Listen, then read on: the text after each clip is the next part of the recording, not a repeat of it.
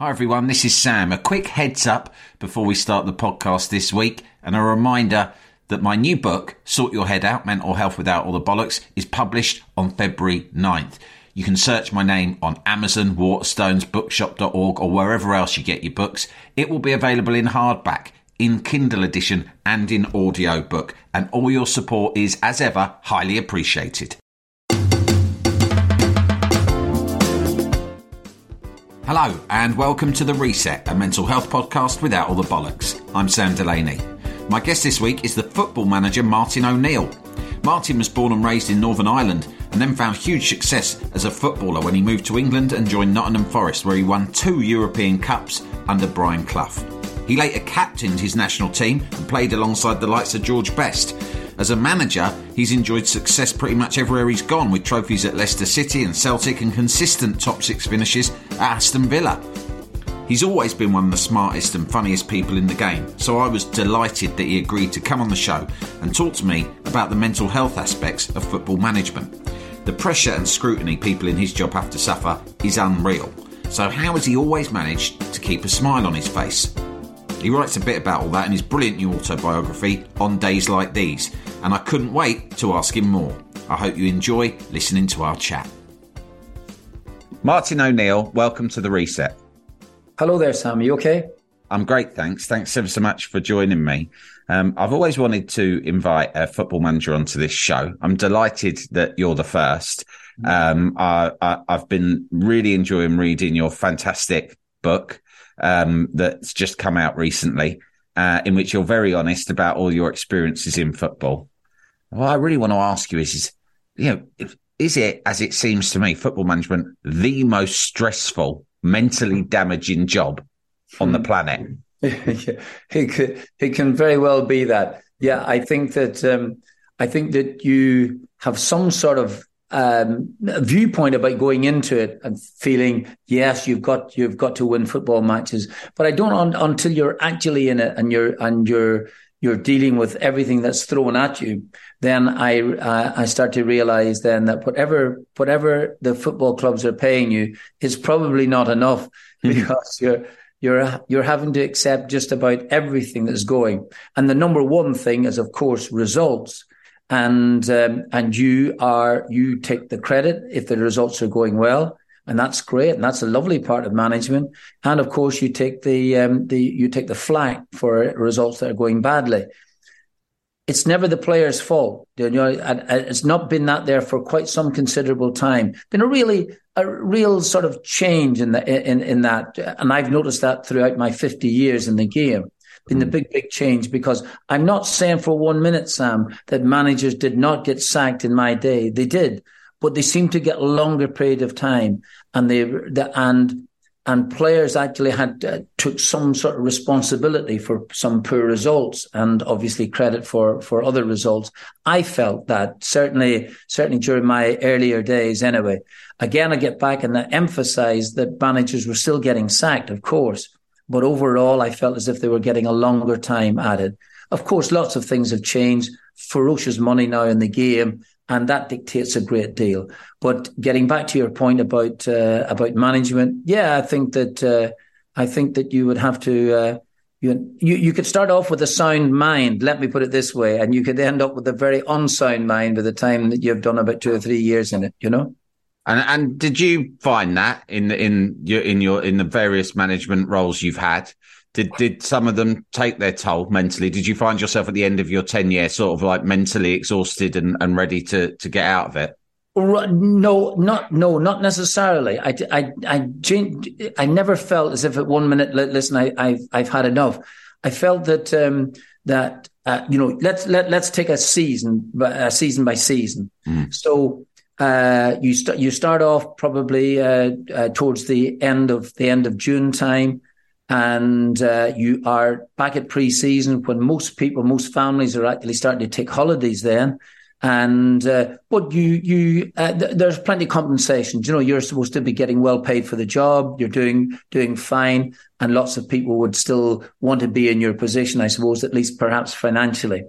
Anyway, you're into the early part of the season. You've done your pre-season. You've done your preparation. You're hoping for a good season.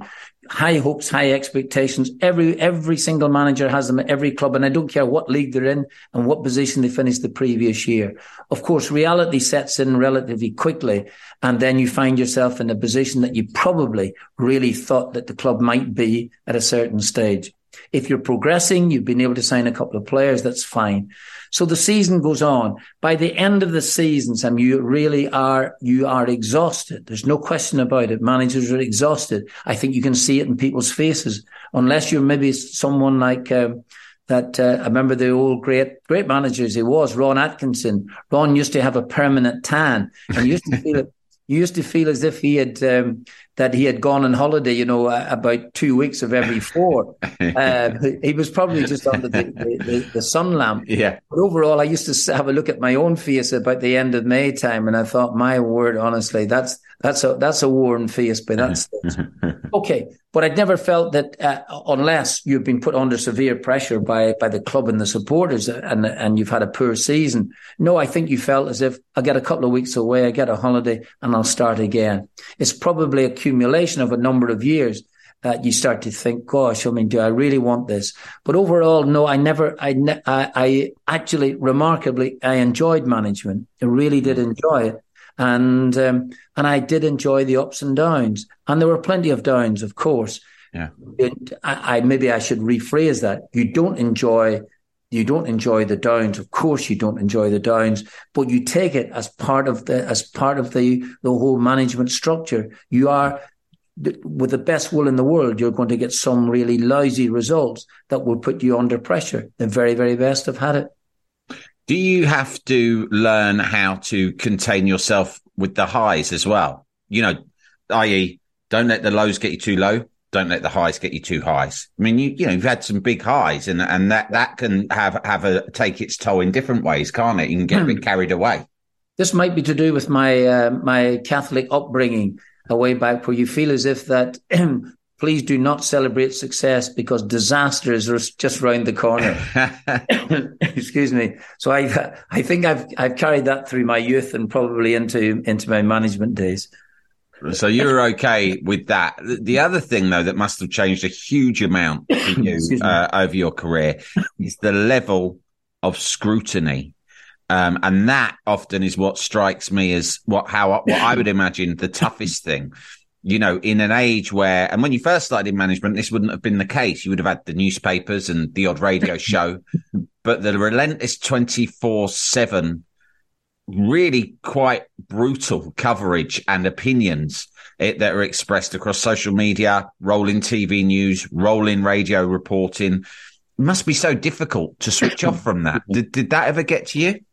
I think that I think you make a very, very good point here. Way back in the days when I was a player, let's say if I was trying to step into a manager's shoes, let's say the great Brian Clough, and I quote him because of the number of years I spent with him. Most of the times were good, but it'd be interesting to see how he would deal with poor days now, considering that the sort of media attention. You mentioned newspapers. Newspapers, we used to look forward as players to the newspapers the next day, particularly if you've played well in a game. Yeah. But now, as you say, it's constant scrutiny. The newspapers are almost out of date. By the time tomorrow morning comes, everybody's had their say about you. And I think in terms of being a manager, particularly, everything that you do in a defeat is analysed, scrutinised, pulled apart. And you know yourself that a lot of the things that are being said they're just way off the mark, but you just have to run with it. You really have to run with it. You can't have a one-man crusade saying, excuse me, sorry. I mean, in terms of substitutions, I didn't get those wrong. It wasn't necessarily going to change the course of a game, or, excuse me, did you not think that one of the substitutes did well? I'm only quoting that as an example. But really, in essence, again, I totally agree with your point. The scrutiny is severe. And it's not just the scrutiny on the football field. it's because you've got a couple of decisions wrong and you've lost the game. Suddenly your whole character is under scrutiny, and it's what you do. And it's not just what you're doing on a football field. It's your life then it's taken into consideration, and that you are, of course, if you've lost 2 consecutive games, you're a complete failure. You're not just a complete failure in management. You're a complete failure in life. As a man, as a man, you haven't dealt with your children properly, obviously, and you haven't schooled them properly. You haven't taught them any manners, and anything you want goes into the melting pot and just comes out skewed. So, and is this based on exact examples where you felt that you came under? Do you have memories of coming under very personal attack? I think it's. I honestly think it's the personal attacks. You just have to accept you're in this game. You're in a game that has never been devoid of criticism anyway. In that sense, so you get on with it. But I think that the changes that have taken place are the points that you make. I think that a manager away back in the late 70s, early 80s, perhaps even into the 90s, would have accepted the fact that, yes, I've lost 6 games in the trot. I'm actually not doing very, very well here. I'm not necessarily a bad manager. I'm not necessarily a bad person, but I'm actually not doing well, and I accept the consequences. That's fine. But here there just seems to be a great deal more attached to it. I think most managers would accept the fact about results. It is actually the sort of personal attacks that seem to be added on now. And as you mentioned, I don't think anybody's in control of social media these days, and therefore it's unfortunately it's part of the job now. I was surprised that you're on Twitter. I only say that because a lot of football people, I think, stay away from it because football seems to elicit so many kind of wild and sometimes aggressive opinions. I think that is absolutely right. Yes, I think that. You know what? There was part of me curious about it. That curiosity will eventually probably kill me, hopefully metaphorically rather than literally. But yes, I'll have a look. Of course, you open yourself up to an awful lot of criticism, and as you say, for every one half decent message that you might receive, there's probably about 2 million that go the other direction. Do fans of previous clubs hold grudges over small and specific things years later? Oh, of course, yeah, absolutely, yeah. And of course, you as a player, as a manager, are totally to blame because they've got a chance now of having a go at you. So you'll still get like a Villa fan or a Sunderland fan or a Leicester fan or a Celtic fan bringing things up sometimes when you log on to Twitter. Again, I genuinely do not mind people who might have actually are making a relatively cogent and a proper point. I mean, so I genuinely don't mind that. I might have a disagreement with them, but I can see their viewpoint. I think, and if they've argued it reasonably well, I do not have a problem with that there. I genuinely don't. And if someone thinks that, for instance, I do say in the book that my leaving of Aston Villa, I could have dealt with that much, much better. And I realised that, and a lot of Villa fans have actually accepted my explanation for it. Don't necessarily always agree with it, but have accepted it. And other ones that you will never convince.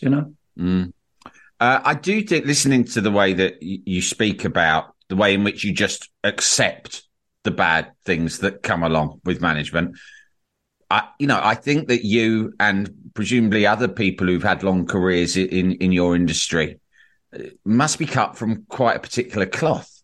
There's a lot of blokes I speak to in all sorts of different walks of life and high profile ones like yours, the entertainment industry, who failure and criticism can get to and really knock them backwards and really get under their skin and prevent them being their best selves for a while. Listening to you talk and also looking at your record in your career, something inside you didn't allow that to happen. Do you have any idea what that was? No, Sam, again, I'm delighted you bring up this point, because that was not always the case with me at all. Right. In fact, I do get it with actors, theatre actors and film actors who will read a number of reviews and always pick out the one that gives them a bit of stick. You know, They might have 5 really, really decent reviews, and it's the one stuck down in the corner, which is the one that they mull over for ages and ages and ages.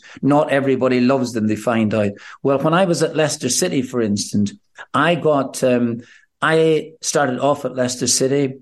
I mean, I was at Nottingham Forest for a while, so Leicester and Forest, so, you know, I can't turn around and say bitter enemies in other particular spheres, but certainly, I mean, there was rivalry there. And so I arrived as Leicester City manager and couldn't win a game early on to save my life. Things got a bit nasty for a while, and lots of letters coming in saying I'm ruining their club, you know, and lots of people on local radio and stuff like this. But it was the letters that were coming in, and I was obviously seeing them. And I had a probably an inner determination to try and turn things around. Luckily, I was able to do that, but I did store up the letters, and then I got in touch with these people afterwards. So I felt as if that. Well, after you turned things round, you turned things round, you went back to these people and sent critical letters. I did. I know. Yes. You know, it's the work of a 4-year-old, to tell you. You know. So, I love it. Yeah, Very but I felt that at the time. So then you're like an elephant; you never forget. But then you learn to grow up a little bit, you know, at some stage or another. So your idea that I allow or seemingly allow things to wash over me, that wouldn't be true either, I must admit. But you do have to, at some stage or another, you do have to let some things go. And I don't think there'd be two managers forget the sort of criticism, particularly if that criticism is leveled at them from directions in which other people should know better, or should at least have an idea. For instance, a fellow manager having a particular go at someone, realizing the difficulties that person that might be having, and knowing from his own personal experience that these things are more difficult than they're making out. So I think a lot of managers can accept the criticisms from journalists, because that's the nature of their job. I'm saying this might not be universally held. You might, your next manager coming on and saying, "O'Neill is talking balderdash here," absolute balderdash. But that's what I feel, and that's what my own personal thoughts would be. I think people within the job criticize you to a really heavy degree. I think that you would feel as if you'd want to get your own back at some stage. There's a code. There should be a code amongst managers. In a way, this is like an unspoken code of trying not to criticize. But come on, then tell me. I think you're not. I think you need to name names of these managers who have done that to you in your career. Right, okay, no. Well, it'll not be tonight. Okay. But did you keep their letters and then go back to them once? It was more the letters that I was talking about keeping, or particular people who wrote letters and then sent and put their phone numbers down alongside. Oh. That was much easier to do that. But no, I didn't. I would have, like for instance, I'm talking fellow managers would never have written and criticised you. No. They might have said it on a TV interview or something like this here, and that's when you would maybe the next time you'd see them, you'd turn around and say to them, "Listen, wasn't wildly happy with those particular comments." But overall, I can't say that was that wasn't an everyday occurrence. That would just be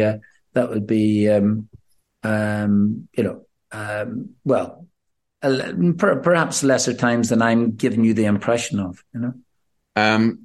So clearly, over time, you became more resilient. When you first went into management, I was listening to you on my brother's podcast recently, and you said that it was Peter Taylor who approached you in the mid-80s and said, I want you, why haven't you gone into management yet? Yeah. And you hadn't quite thought about that. What was life like between retiring as a player and going into management? Because a lot of players say that's very difficult in terms of your mental health and your mood, like adjusting to life outside your playing career. I totally agree with that. Absolutely, totally agree. It's that suddenly, you've been let's say in my case, a professional footballer for 11, 12, 13 years, whatever it is, and certainly in the latter part of it, there's a period of time where we were at Nottingham Forest, where we were winning everything in sight, winning European Cups, League Championship, League Cups as well too at Wembley. Every day just seemed to be a day out, and then that life almost very quickly, almost with a click of one's fingers, ends. Mine ended through injury at the time, but on the day I was carried off the field, I never thought that would be the last game I'd ever play. But the particular injury I picked up, cruciate ligament injury, in those days were difficult to heal and clear up, and players did have problems with them for a long, long time afterwards. Anyway, I digress for a second. Getting back to your point, absolutely, it's a case of then thinking, what am I going to do? I had been to university. I'd studied law for a very short period of time. Now at 32 years of age, will I go back to do that? No, I've got a family to feed. I had people to look at. I can't do this unless it was a part-time course. How long is that going to take me to do a law degree? Probably in the region of, let's say it was a 4-year course, maybe 8 years, 9 years to do that. If that's the case, I can't afford to do that. And suddenly you realize, what am I going to do? All the pontification that I've used to set out, all the advice I used to give other people, I never took myself. So it's incredible. And now there's a void in your life, a genuine void, a void that you cannot fill immediately. And it is really interesting. And as you say, you've had maybe chats with ex-players who have found this a really difficult time. Absolutely. Because it's not to say that your life is over. You have another 30 or 40 years on this earth with a bit of luck, if that's the case. But what do you do? And what do you do after the highs that you've had? You will not be in a dressing room again if that as a player. So what will you do? And it was only when I met Peter Taylor, I'd never really thought about management at all. And even in the latter stages of my playing time, Billy Bingham, manager of Northern Ireland, did mention it to me and gave me a little thought, but I was still playing at that stage.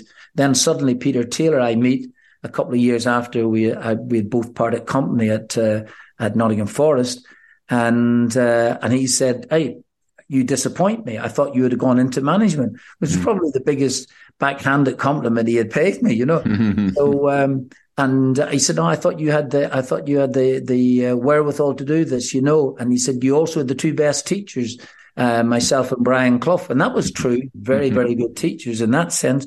So almost immediately after the conversation with him, I went back home, started to think about it, started to apply for jobs then that were available, that might be available. Not getting too many interviews, let me tell you, but overall, at least it given me the enthusiasm to think, listen, if Peter Taylor thinks that you might be able to make a half-decent manager, why should I not think that myself?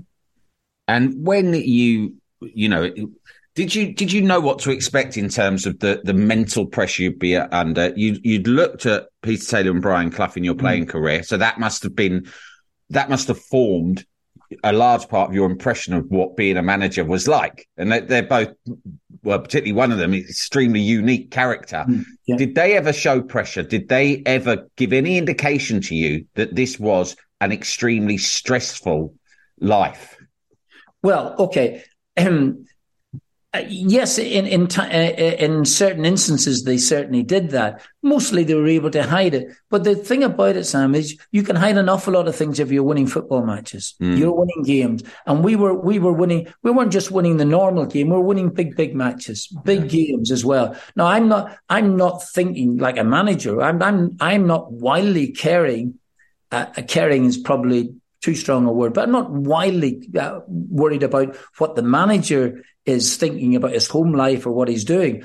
as long as he's picking me in the team, as long as I'm in the side, and if I'm doing well for him, that's fine. But there were occasions when Peter Taylor and Brian Clough would let their guard down and say how demanding the job is. In fact, once Brian Clough said that if he once had us down, he must have had a tough time this particular board meeting the previous night or something like this here. And Brian Clough seldom had a tough night at a board meeting. He was usually holding the board meeting, never mind anything else.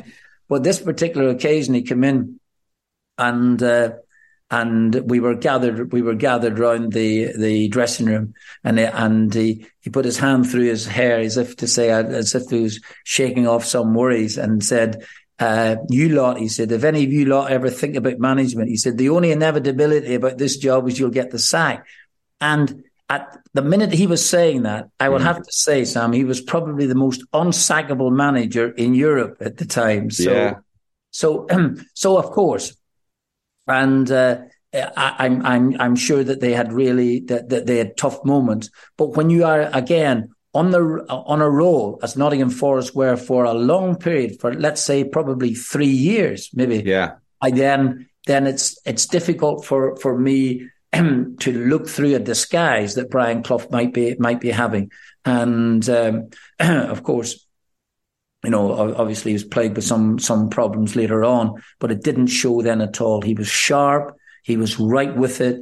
He was a brilliant manager, and as you mentioned, so charismatic, so unique that whatever he said to you, you believed it.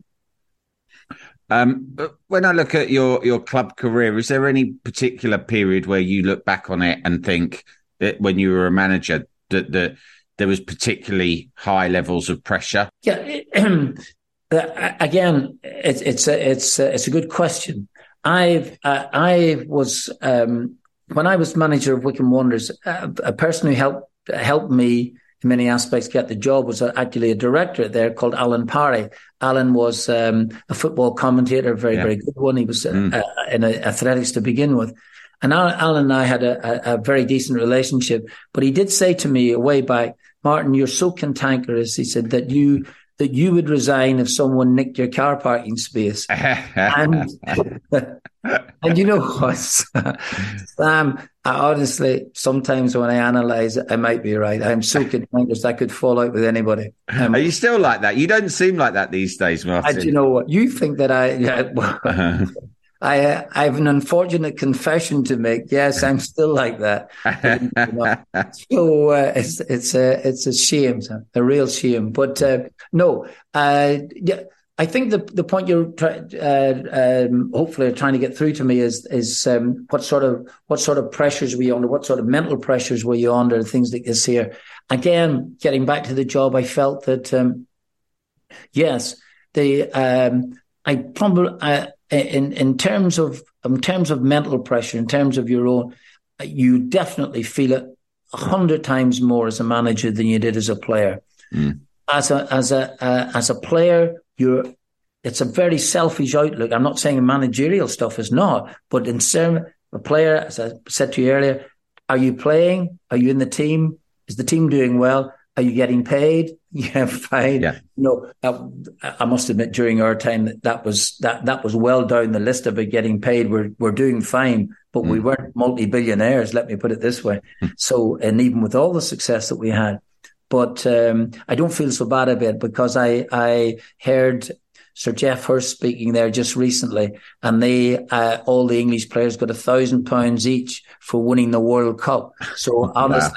So please let me put my little catastrophes into perspective, So, right. So anyway, point I wanted to make was that, as a player, those are the things. As a manager, you're looking after everything. You're looking after your team. You're trying to encourage and cajole players into becoming better, to try and win competitions, obviously for yourself. Then you're trying to look after the players that you're not playing on a weekly basis, trying to find, trying to keep them on board. And even when you're winning football matches, it's still difficult to keep a lot of players happy that they're not played for 3 or 4 weeks, things like this here, worrying about results. and the results being very, very important. Then managing upwards as well too, which has become a big, big thing in these days now, to be able to manage upwards, manage your chief executive, your footballing director, or director of football, as they call them these days.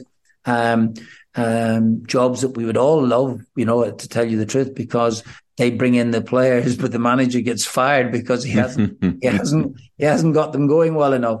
But overall, it's so yes, you're dealing with it, and it. I used to think that after we had finished training and the players maybe had gone home by 2:30, having had lunch or something like this here, and had gone home by 2:30 of a certain day, you felt as a manager your day's just starting. Wow. Yeah. You really did feel that, and you're working all hours. Then I felt as if I wanted the job to be all consuming. I wanted every single player that came into the football club that I had not only responsibility for him, but also that I knew that I had a big say in proceedings, that he is coming here and I had the final say for loads of years. That's exactly the way it was. So I used to go out and see these players and wouldn't sign them. So those are important. Then when you bring a player into the football club, you want it to work so badly it's untrue, and you want every single signing to be a major success. You start to fret over ones that have not maybe done as well, but overall, the big picture is the winning of football games, and if you're lucky enough to win enough to win trophies. So, but the manager's mental side is certainly tested to the full. There's going to be no question about that. And were you able to turn to other managers? Because I suppose no one can really understand what you're going through. You might have loved ones, you might have a wife or friends, but really I suppose only other managers, top level managers, could have understood. Did you have people you were close to you could talk to? No, I didn't. I never did that. First of all, I felt as if that, I think even without talking to managers, you could pick up the phone to anyone at who's in the same division as you, and they find out that they're having exactly the same problems as well, and it just depends on what position you are in the league at the time. So I didn't do that.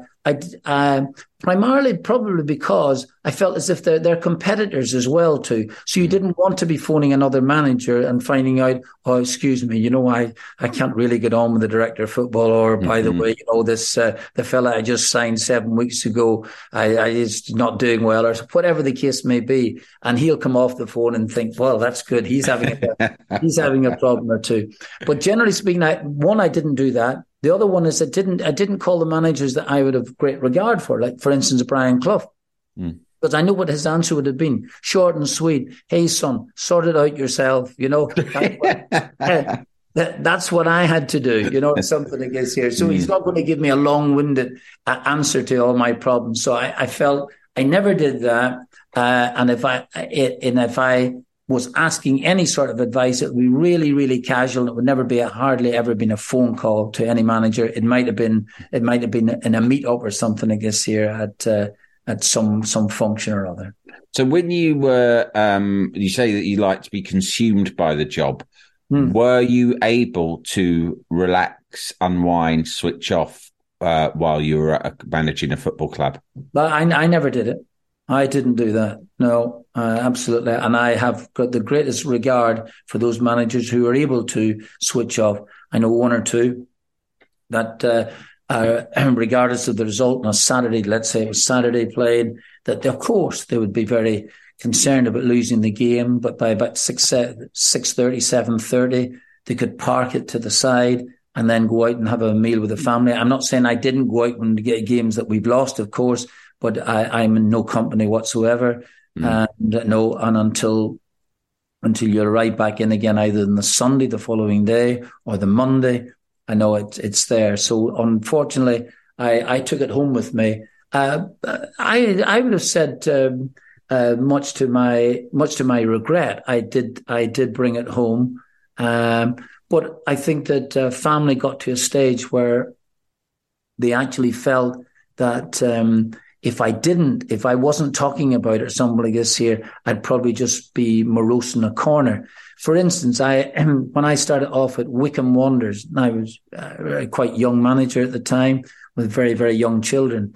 My daughter, Ashley, much, much brighter than me. And she was brighter than me when she was 3, never mind anything else. But she could realise without knowing exactly about football, she would have been, 7 or 8 years of age, and realising that Dad's like maybe a wee bit long, maybe a bit older, maybe about 9, and realising that Dad's Saturday was totally about the winning of the football game. And the Saturday night in some lousy Chinese restaurant in High Wycombe would still be great if we could do that, if we could win. Or otherwise, we're still stuck somewhere, and Dad won't be speaking to anybody. And if he does, he won't be in the best of moods. So as I was always going for the games, traveling, just leaving, she would race out and touch the car, open up the window and said, "Dad, just win." and that's exactly right. Just win. Wow. And that was it, because the realization that Saturday is if we've won, it's over. So there you are. So if the 9-year-old can perceive that, that's telling you something. So that might give you an indication of the life that we were having at the time.